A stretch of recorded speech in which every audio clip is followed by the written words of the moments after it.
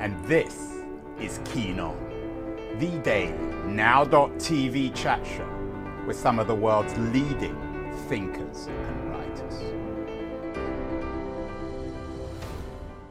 Hello, everybody. It is Friday, June the 2nd, late afternoon, California. It's what I call on the Keen On show Australia time, because that's about the only place in the world that's still awake and not doing other things.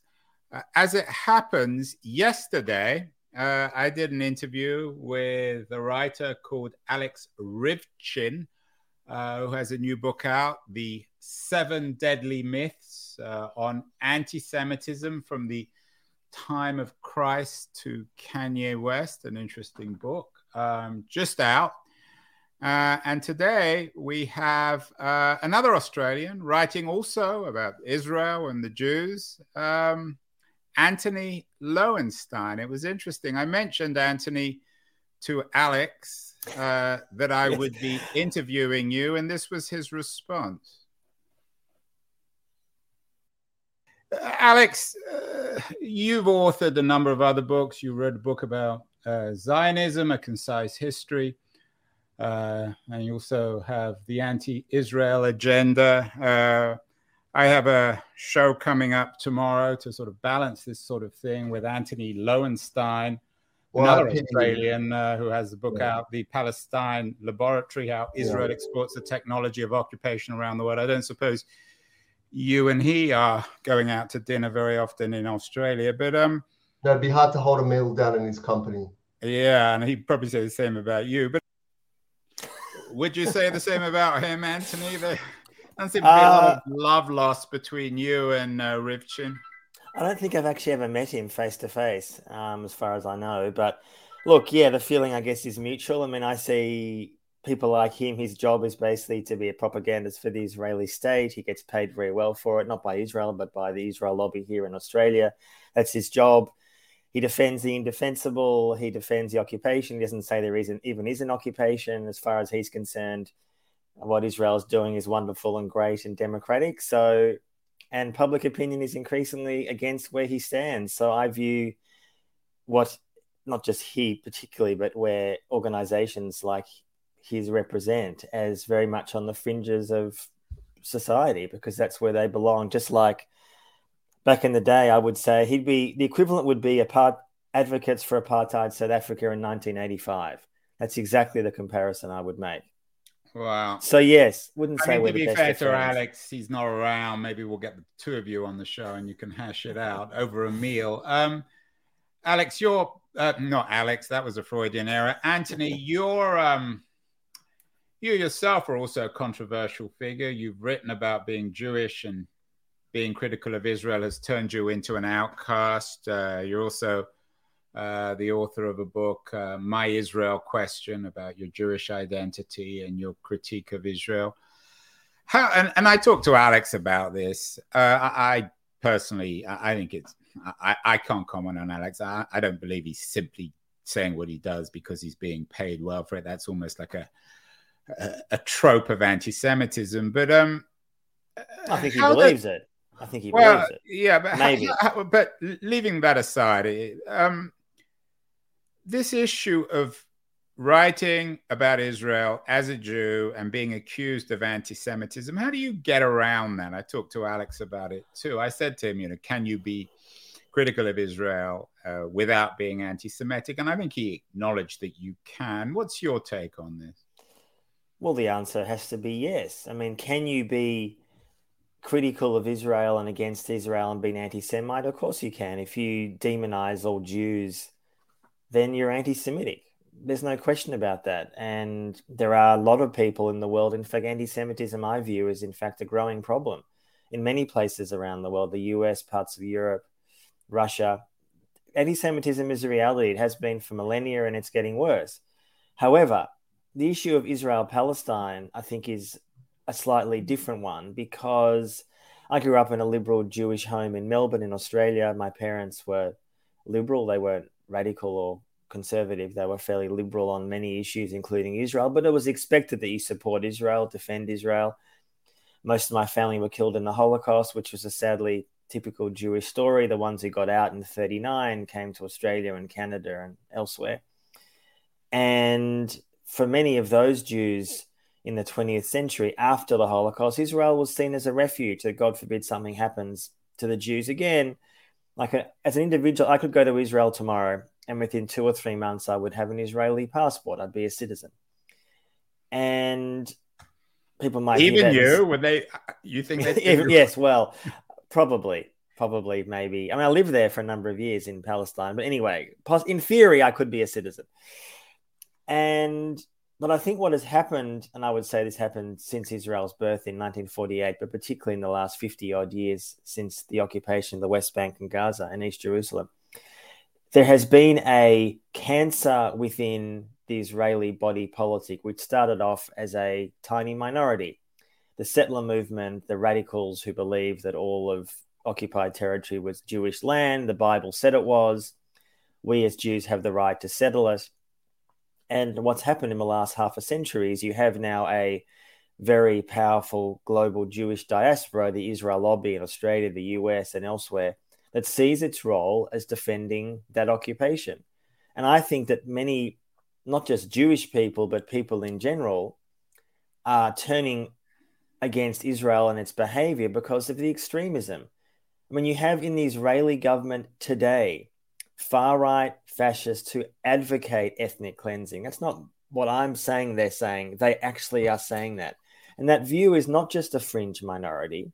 In fact, recent studies suggest that close to half Israeli Jews advocate ethnic cleansing. Half. Now, people can Google that. It's not me making it up. It was taken a few years ago, that poll. And it's probably got worse since. Well, I mean, let's also clarify what you mean by ethnic cleansing. It doesn't mean killing Palestinians. It might mean forcibly removing them. Right. Which is a war crime. I mean, they were born in Palestine. But we need to be clear about what you're saying here. Yeah, the forcible removal of Palestinians from their territory is ethnic cleansing. Now, it could be done violently or, I guess, more peacefully. That's true. Yeah, I'm not excusing the ethnic cleansing, but we need to be clear about what you mean by it. And I guess for me, as a secular anti-Zionist Jew, what I think is happening within the Jewish community in the US and Australia and the UK and elsewhere, there is a civil war going on, which I wholeheartedly support and back and advocate. What I mean by that is I don't mean a violent civil war.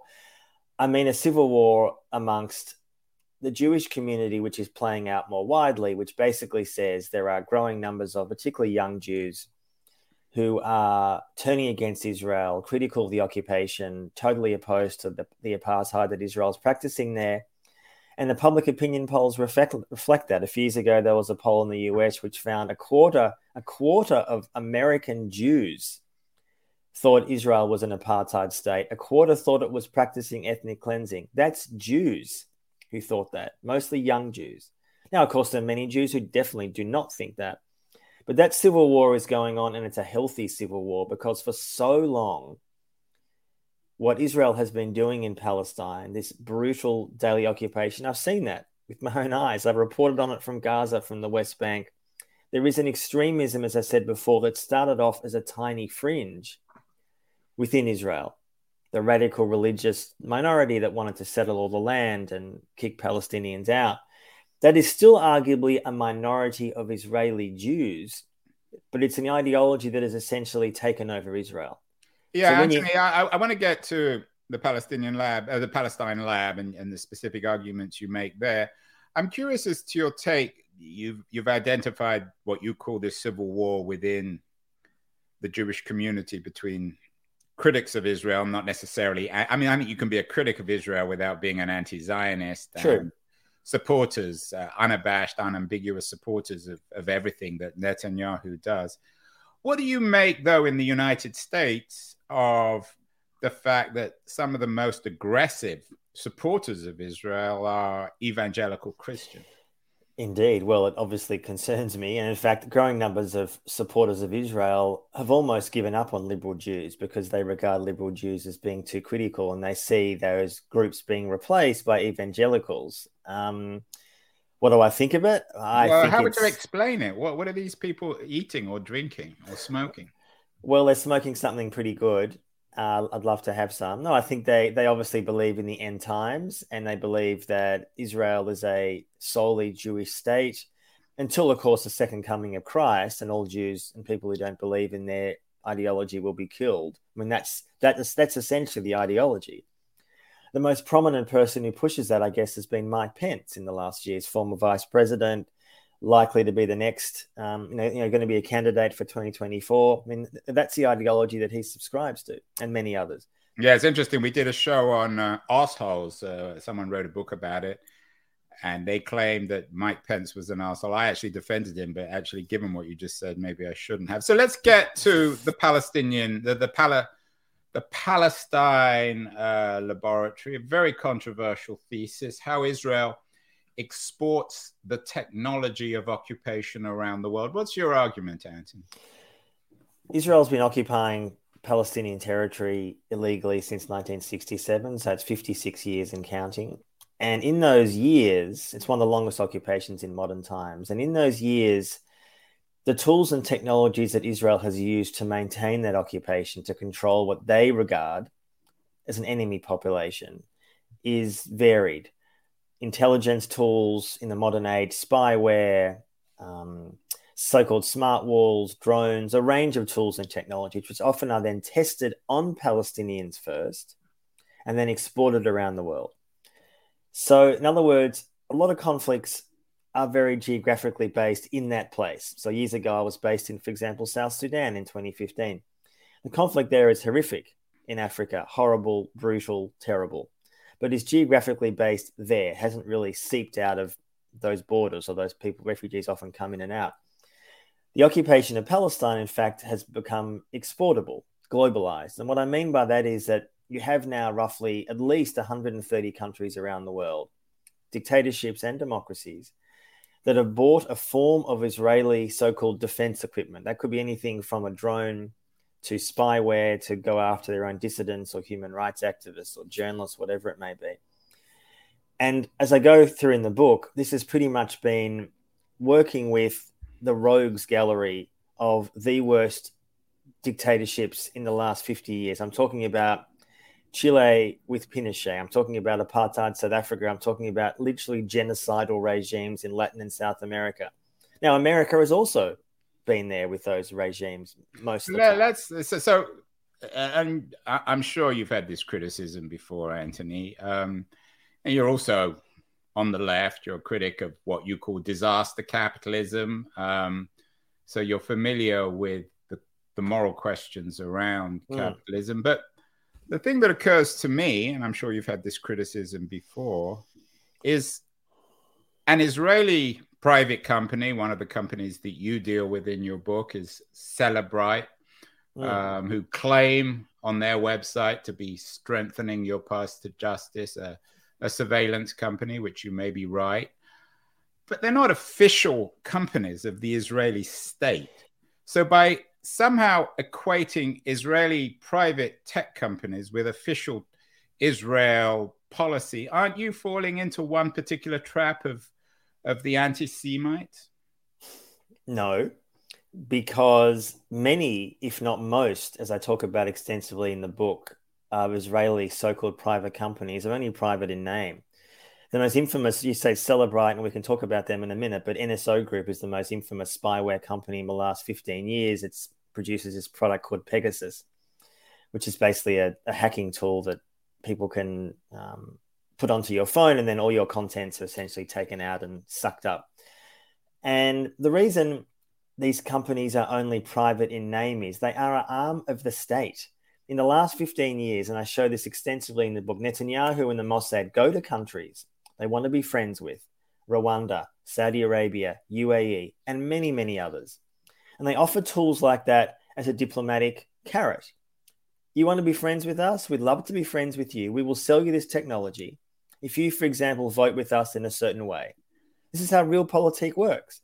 And in country after country after country, as I show in the book, and others have reported this too, particularly Haaretz, the Israeli great newspaper, these tools then end up in the hands of brutal regimes that want to repress their own people. So, for example, listeners or viewers will be aware in the last years of the Abraham Accords, this deal that was struck by Trump. By his son-in-law, Jewish son-in-law. Jared Kushner, what an amazing guy he is. They made a deal with UAE, Bahrain, and others. And it was sort of celebrated as this great bringing together of the Arab and Jewish world. It was nonsense. It was an arms deal. All these nations are desperate for Israeli surveillance technology. It's not even a secret. That's what these deals are. I take your point, Anthony, but what happens if Biden goes overseas and promotes Google or Facebook or absolutely Apple? Would that be the same equivalent? Isn't it the business even of a I'm certainly no great fan of Benjamin Netanyahu, but isn't it his business when he goes overseas to promote private Israeli companies that benefit? But they're not private, Andrew. That's what I'm saying. They're private in name only. And yes, we talk about when Biden you say goes in overseas, name only, what does that mean? You mean that they're actually owned by the state? They're basically operating routinely as an arm of the state. They are doing their work and their bidding at the instruction of the state. There is a very mutually beneficial relationship there. So yes, they're a private company. They have a board, although they're in bad financial shape at the moment. But many other companies like that. Cellebrite's another one. You mentioned Cellebrite. Is that a private company? Yes. However, they have sold their tools and technologies. They also, just so viewers are aware, Cellebrite, the most infamous tool is it's a phone hacking tool. So if you have an iPhone that the police want to access without a passcode, it's close to impossible to getting into it. Cellebrite has a tool that allows the police or law enforcement to hack that phone, basically. And they've been selling those tools for years to democracies, yes, including Australia, where I live, but also the worst brutal regimes in the world, Russia, China, Belarus. They are routinely operating as an arm of the state. So, yes, they're a private company. They have profits. But hold on. But why, if indeed Cellebrite, whatever they're called, Cellebrite, yeah. If they're selling to Belarus, why are they acting as the arm of the state? Because it's a way for Israel to make friends. It's exactly the same, Andrew, with US defense companies. Do you think Lockheed Martin is a solely private company? It's an arm of the American state. That's how defense companies work. That's how the arms industry works. So US does this as well. I'm not saying it's solely Israel. Of course it's not. It's not solely Israel, but Lockheed Martin. The stuff that Peter Thiel is doing, and he gets investment, of course, from the CIA. So you're interpreting what you call disaster capitalism as any company is an arm of the state. Any company that somehow, I mean, what about companies that do good? Are they also the arms of the state? Well, hold on. What about, and there are many progressive companies with progressive technologies in Israel, companies associated with wind and other technologies, water salination and all the rest of it. Are they also the arms of the state? Often, yes. Absolutely. But that's not unique to Israel. That happens in the US as well. Of course, it's not just evil, awful companies doing terrible things. The premise of your bit, you're with a title like the Palestine Laboratory, you're presenting this as if it's a massive conspiracy of the Israeli state. They've organized this. No, I didn't say it's a conspiracy. The book is got 50 pages of endnotes and footnotes, a lot of which comes from Israeli media itself and my own research. It's not a conspiracy theory. I could have written a book, as others have, about the US arms industry, and it would say exactly the same thing in the US context. American defense companies are arms of the state. That's how it works. That's how they work. That's how they operate. It's an interrelation. They have a relationship between each other. So the US, undeniably, with the Biden, Trump, Obama, whoever it may be, is regularly promoting those defense companies in a range of places, democracies and dictatorships. When Biden goes to Saudi Arabia and Saudi wants weapons, which weapons do you think they're buying? Lockheed Martin.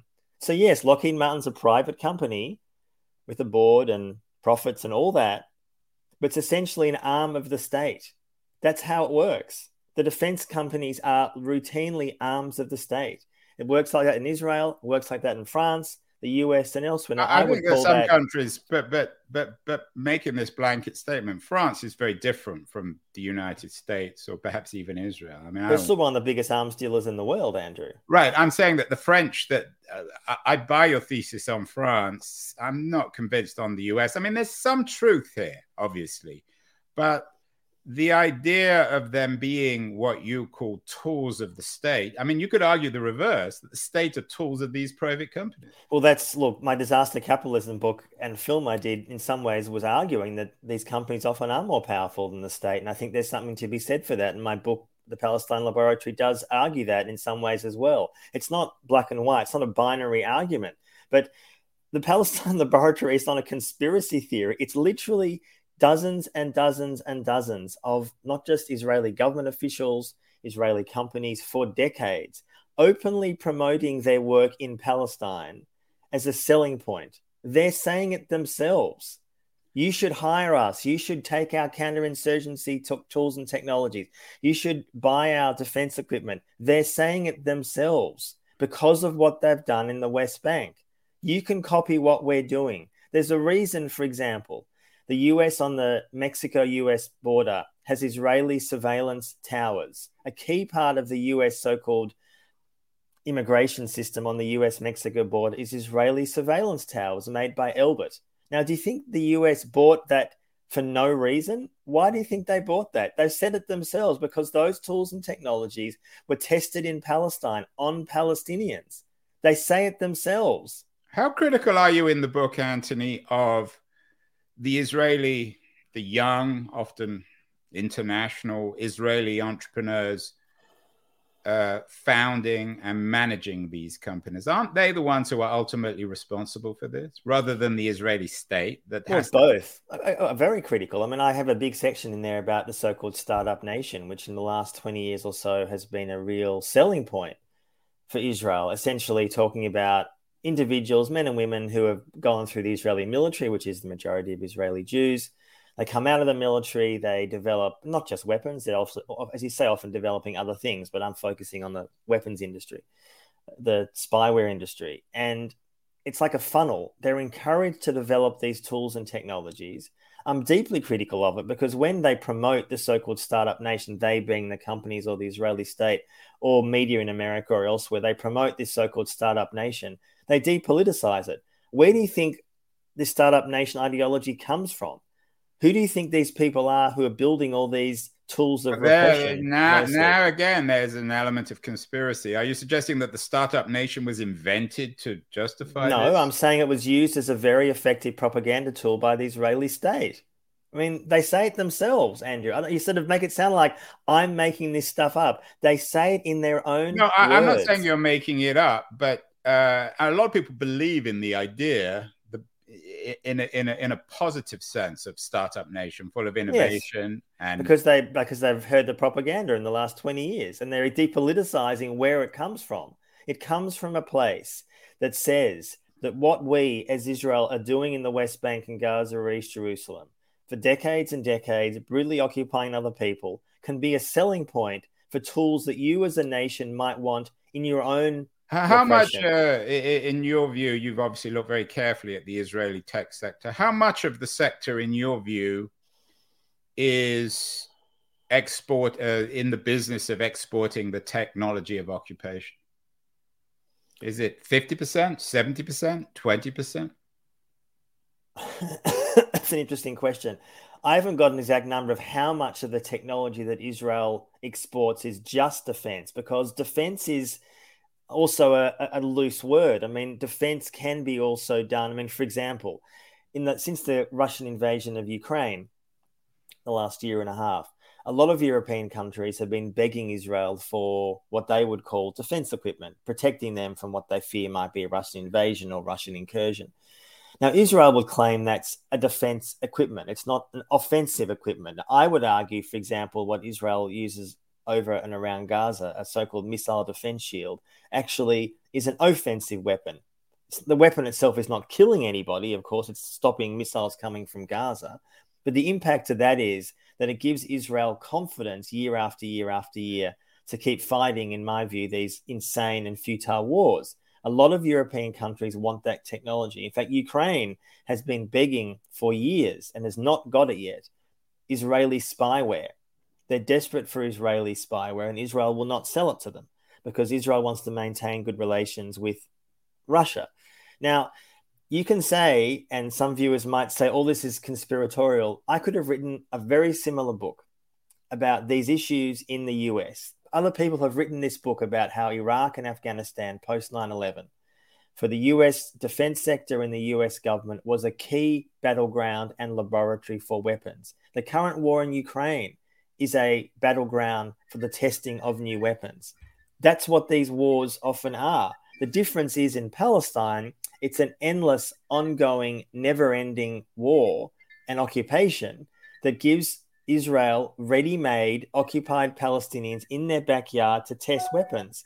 Now, people might find that uncomfortable to hear that, but the book is layered with hundreds and hundreds of examples, sources. So would Palantir be Thiel's, one of his startups, Palantir be the US model that's the equivalent in Israel? It's part of it. I mentioned Palantir in passing. I've done work on Is Palantir elsewhere. Connected with Israel, by the way? Does it have Israeli offices or connections? I don't know if it has an Israeli office. It certainly, I think, has a presence there. Whether it's an office, I'm not entirely sure. But yes, I mean, Palantir, going back to your point before, I do see parts of Palantir as an arm of the American state. Absolutely it is. Of course it is. So is Amazon, by the way, so is Google and Apple. They're not necessarily defense companies per se. But there are companies. Let's take Google, for example. Yeah. My wife happens to work for Google, but I've been very critical of it in the past. I mean, Google, the execs the founders made a decision on China. So companies are capable of moral decisions.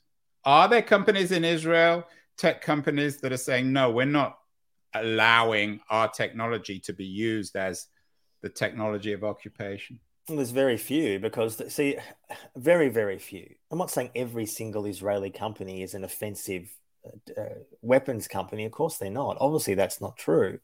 But there is such a highly militarized society within Israel for a range of reasons.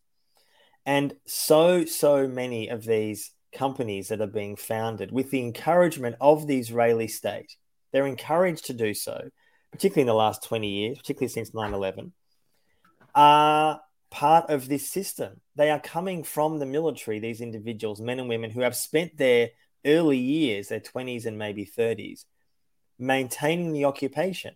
I'm not talking about soldiers walking. But a lot of the criticism, especially recently, of Netanyahu, especially the Supreme Court stuff, has come out of the military. How much concern is there within the Israeli military itself of this? About the laboratory, or about the occupation? About your, let's put those words around your thesis of the Palestine. I'd say there's barely any. No. I think, look, so much of the coverage, I don't talk about that much in the book, but I have elsewhere.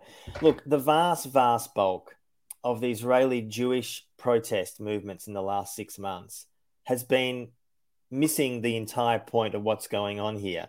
They're against what Netanyahu is trying to do in the Supreme Court. They're against the government's far-right agenda. Wonderful. There's a reason, Andrew, why there are barely any Palestinians protesting. Why do you think that is?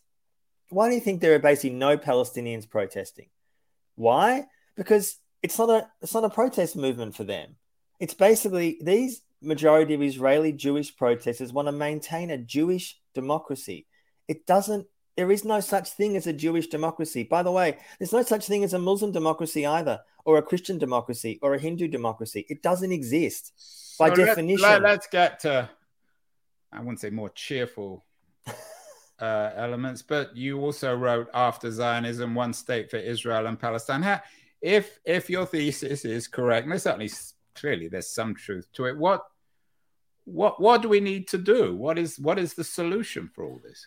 Well, I guess the first step would be recognizing and acknowledging that the so-called two-state solution, which is something we hear about still all the time, we've heard about it for 20 plus years, is a myth. It doesn't exist. It won't exist. There's no interest on the Israeli side to make it happen. You can't have a separate Israel and Palestinian state when you've now got 750,000 Israeli Jewish settlers in the West Bank and East Jerusalem. It ain't going to happen. It's over. It's dead. There is a growing awareness, I think, within parts of the international community that this is the case. There's still, people often regard the two-state solution as almost like a zombie you can't kill. The US and the EU and others refuse to accept this. At some point, they'll wake up. I think there's a... Well, it's not a question of waking up. It's a convenient lie. Of course, it's a distraction because they don't want to do anything. The reality of the situation. Absolutely. I mean, to me, the only way this is going to resolve itself, it being the conflict, is international pressure. You know, apartheid South Africa didn't end in 1994 because white South Africans woke up one day and went, gee, this is pretty awful. No, it only ended because of a handful of white South Africans, the majority of black South Africans, and an international community that said, you guys have a choice here.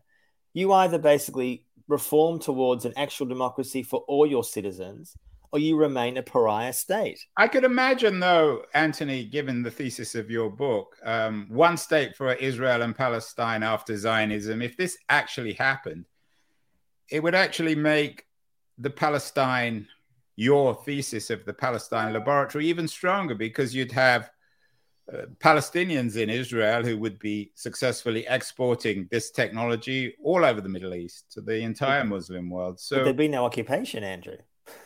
So you mean that the technology would be moot, but there would still be a demand for this technology for surveillance. I mean, Americans have pioneered surveillance technology. There's no formal occupation here. Absolutely. Well, yes, but they are testing a lot of that. They had tested a lot of that in the last 20 years in Iraq and Afghanistan and on their own people within US borders. But yes, of course. I'm not saying, by the way, anyone who advocates a one-state solution, which growing numbers of people do, I don't think it's going to be utopia. No one says, I mean, South Africa today is not a utopia. It's full of huge problems. And there is still economic apartheid. For sure. I'm not saying it's utopia. For sure. So you mentioned, Antony, that some of your family were killed in the Holocaust. Is there a particular resonance to this because of the history of the Jews, the fact that now there's all this Israeli technology around the world, obviously in Palestine, elsewhere, on the American border, being used to watch and persecute minorities of one kind or another? Well, for me, it is. Obviously, I can't speak for others, but for me, I don't think about this always consciously, but I know subconsciously it's a huge factor that the idea that the legacy of the Jewish people in the 21st century, and frankly, the second half of the 20th century, is to, yes, develop and build a Jewish state on the back of Palestinian people who ethnically cleansed in 1948. But even worse than that, is partnering, working, assisting with some of the most brutal regimes in the world, including, I might add, Andrew, many that were openly anti-Semitic in Latin and South America in the 70s and 80s and 60s, nations that were literally holding and housing Nazis and had no issue with Israel working with those states. Now, what to you do you think a rational, liberal, humane Jew would say is that's our legacy? The legacy of the Jewish people is to what?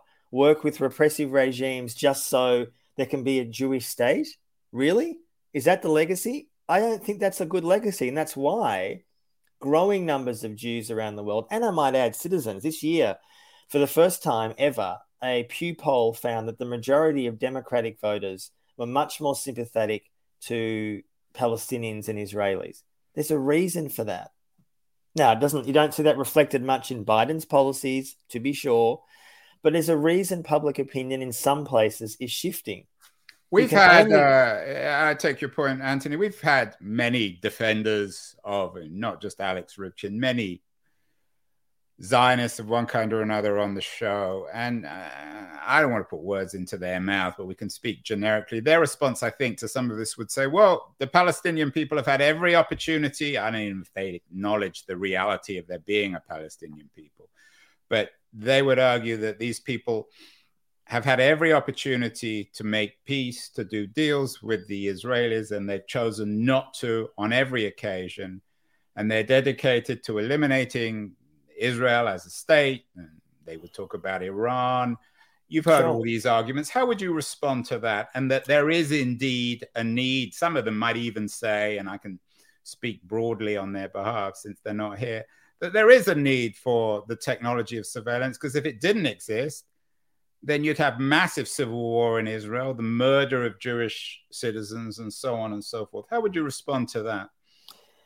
To all that? Well, there's a few ways. One, I would say that those people, and believe me, I hear them all the time, will be saying the same thing in 50 years. So in 50 years, it'll be 100 years of an apartheid state. So good luck making that argument in 2050, 2060, 2070. It's not going to happen. It's not going to fly. It does not fly. But isn't there any truth to it? I mean, there is, and I use this word carefully. There is a great deal of communal violence between the Arab people of Palestine, Israel, and the Jewish people of Palestine, Israel. There's decades and decades of mistrust and hatred in certain parts. Undeniably, that's true. Undeniably. And as I said, someone like me who calls for a one-state solution doesn't think you suddenly flick a switch and it's utopia. Of course, it's not utopia. But the idea that what's happening now being indefinite occupation and apartheid, is somehow okay because Israel supporters claim, in my view, mistakenly, that they've offered everything to the Palestinians and they've always said no. By the way, I don't support Palestinian leadership. Most Palestinians don't. I spent time in Gaza. Hamas are a bunch of thugs. The Palestinian Authority, backed, I might add, by the West, are a bunch of thugs. I don't support them. Most friends of mine don't support any of those organizations. They've been a disaster for the Palestinian people in the past and now. Is there any, and some of these Rivchin-like characters would probably say, well, who are we going to talk to then? There are huge numbers of Palestinians that Israel could speak to, many of whom are in jail. There is a leadership there. I mean, look, this argument that has been made for years, where's the Palestinian Mandela? I mean, apart from the deep racism of that comment, sorry, where's if one is going to go down that, in my view, misguided path, where's the Israeli Mandela? I mean, the facts on the ground speak for themselves. You now have, in the last 2 years, every single human rights major organization in the world, Amnesty, Human Rights Watch, every Palestinian and Israeli human rights organization, they're all saying it's apartheid, what's happening. So they're either all lying, misguided, anti-Semites, every single one of them, many of whom, by the way, are Jewish, the Israeli ones, they're all misguided, and we could just keep going like this for the next 50 years. Well, sure, you could, but then Israel is going to become, at some point, there will be a tipping point. There always is. There always is. There'll come a tipping point. And by the way, that is going to start happening more and more. The civil war we discussed before in the Jewish community is going to start having political ramifications. Not tomorrow, not next week. It will. And already you see in the US Congress, only about 10 members of Congress, roughly, who are calling for example, changes to US funding of Israel, curtailing military aid. That will only grow. Sure, if Trump gets in next year or the Republicans are mad on Israel and uncritical, to be sure. But that civil war won't change. In fact, Trump, helped that Jewish civil war. He assisted it. The more extreme Israel becomes, it actually leads to two outcomes. One, growing numbers of liberal Jews turning away or being critical or speaking out, or it leads to the hardliners digging their heels in. And I would suggest, finally, Anthony, the third thing is ultimately the spilling of Jewish blood. That ultimately this will end. I mean, it's already or Palestinian blood. Well, obviously, that's already given, but Jewish it's not blood a given, too. but it needs to be said, doesn't it? I mean, it's not just Jewish blood. Yeah, I mean, I don't mean it in that. I don't mean, but I'm talking about the whole thing coming back to haunt the Jewish. Finally, you're obviously not in Rivchin's camp, and you're not going to be having dinner with him in the. He's never called me for that lovely date night. Well, he may be. I think he's in Melbourne, and you're in Sydney. So that's a real shame. You can meet halfway between. You can build your own wall, or you get over the wall. But in all seriousness, for people who are concerned with anti-Semitism, and it does exist, although I think Rivkin might be exaggerating the drama of it in 2023. How different would the anti-Semitic movements be if Israel was successfully able to address the issues that you talk about in your work? To me, a key driver of anti-Semitism is Israeli actions. Doesn't justify it. Absolutely, cousin. It's obvious. After 9/11, there was huge amounts of global anti-American sentiment. Doesn't justify violence against Americans. Of course, it makes sense. A lot of people hated what the US was doing in Iraq and Afghanistan, the war on terror. It made sense. It doesn't justify violence. And today in 2023, undeniably, Israeli actions are not the only, but a factor in anti-Semitism around the world. So anti-Semitism has been around for millennia, long before Israel, and it'll be there long after Israel doesn't exist, if that ever happens. The fact is, anti-Semitism has been around, but the idea of simply not addressing it, not addressing Israeli actions, not acknowledging that Israeli actions play a part. If you have on people's TV screens or phones or wherever they get their information, the daily brutality of occupation, Andrew, people know increasingly what is going on. Israel lobbyists can defend it, say it's not happening, it's a myth. The evidence is overwhelming. It's there. The pictures don't lie. That is what is leading to a growth, in my view, and many other view, of a growth in anti-Semitism around the world. And it does worry me. I'm Jewish.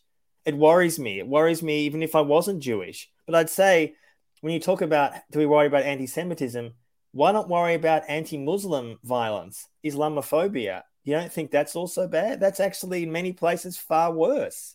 Far worse. We're not worried about that. I'm Jewish and I'm worried about that. They're not, Muslims are not my people, so to speak, but I'm just as concerned about that as I am about anti-Semitism. I'm a humanist. That to me is how I should see it. I don't want to be. This is what has damned the Jewish people so much in the last 75 years, is this complete tribalism. My people above everybody else. And it's not unique to Jews doing that. Other groups do it too. But it is so detrimental and ugly and counterproductive and stupid. It's led to the situation we're in today, where you have an Israeli state proudly oppressing Palestinians. And you have these blind little lapdogs around the world standing up and saying, sorry, can I be the next one to defend this, please? Really? That's the legacy that Jews want in the 21st century? No, not in my name, and not in a lot of people's name increasingly. Excellent.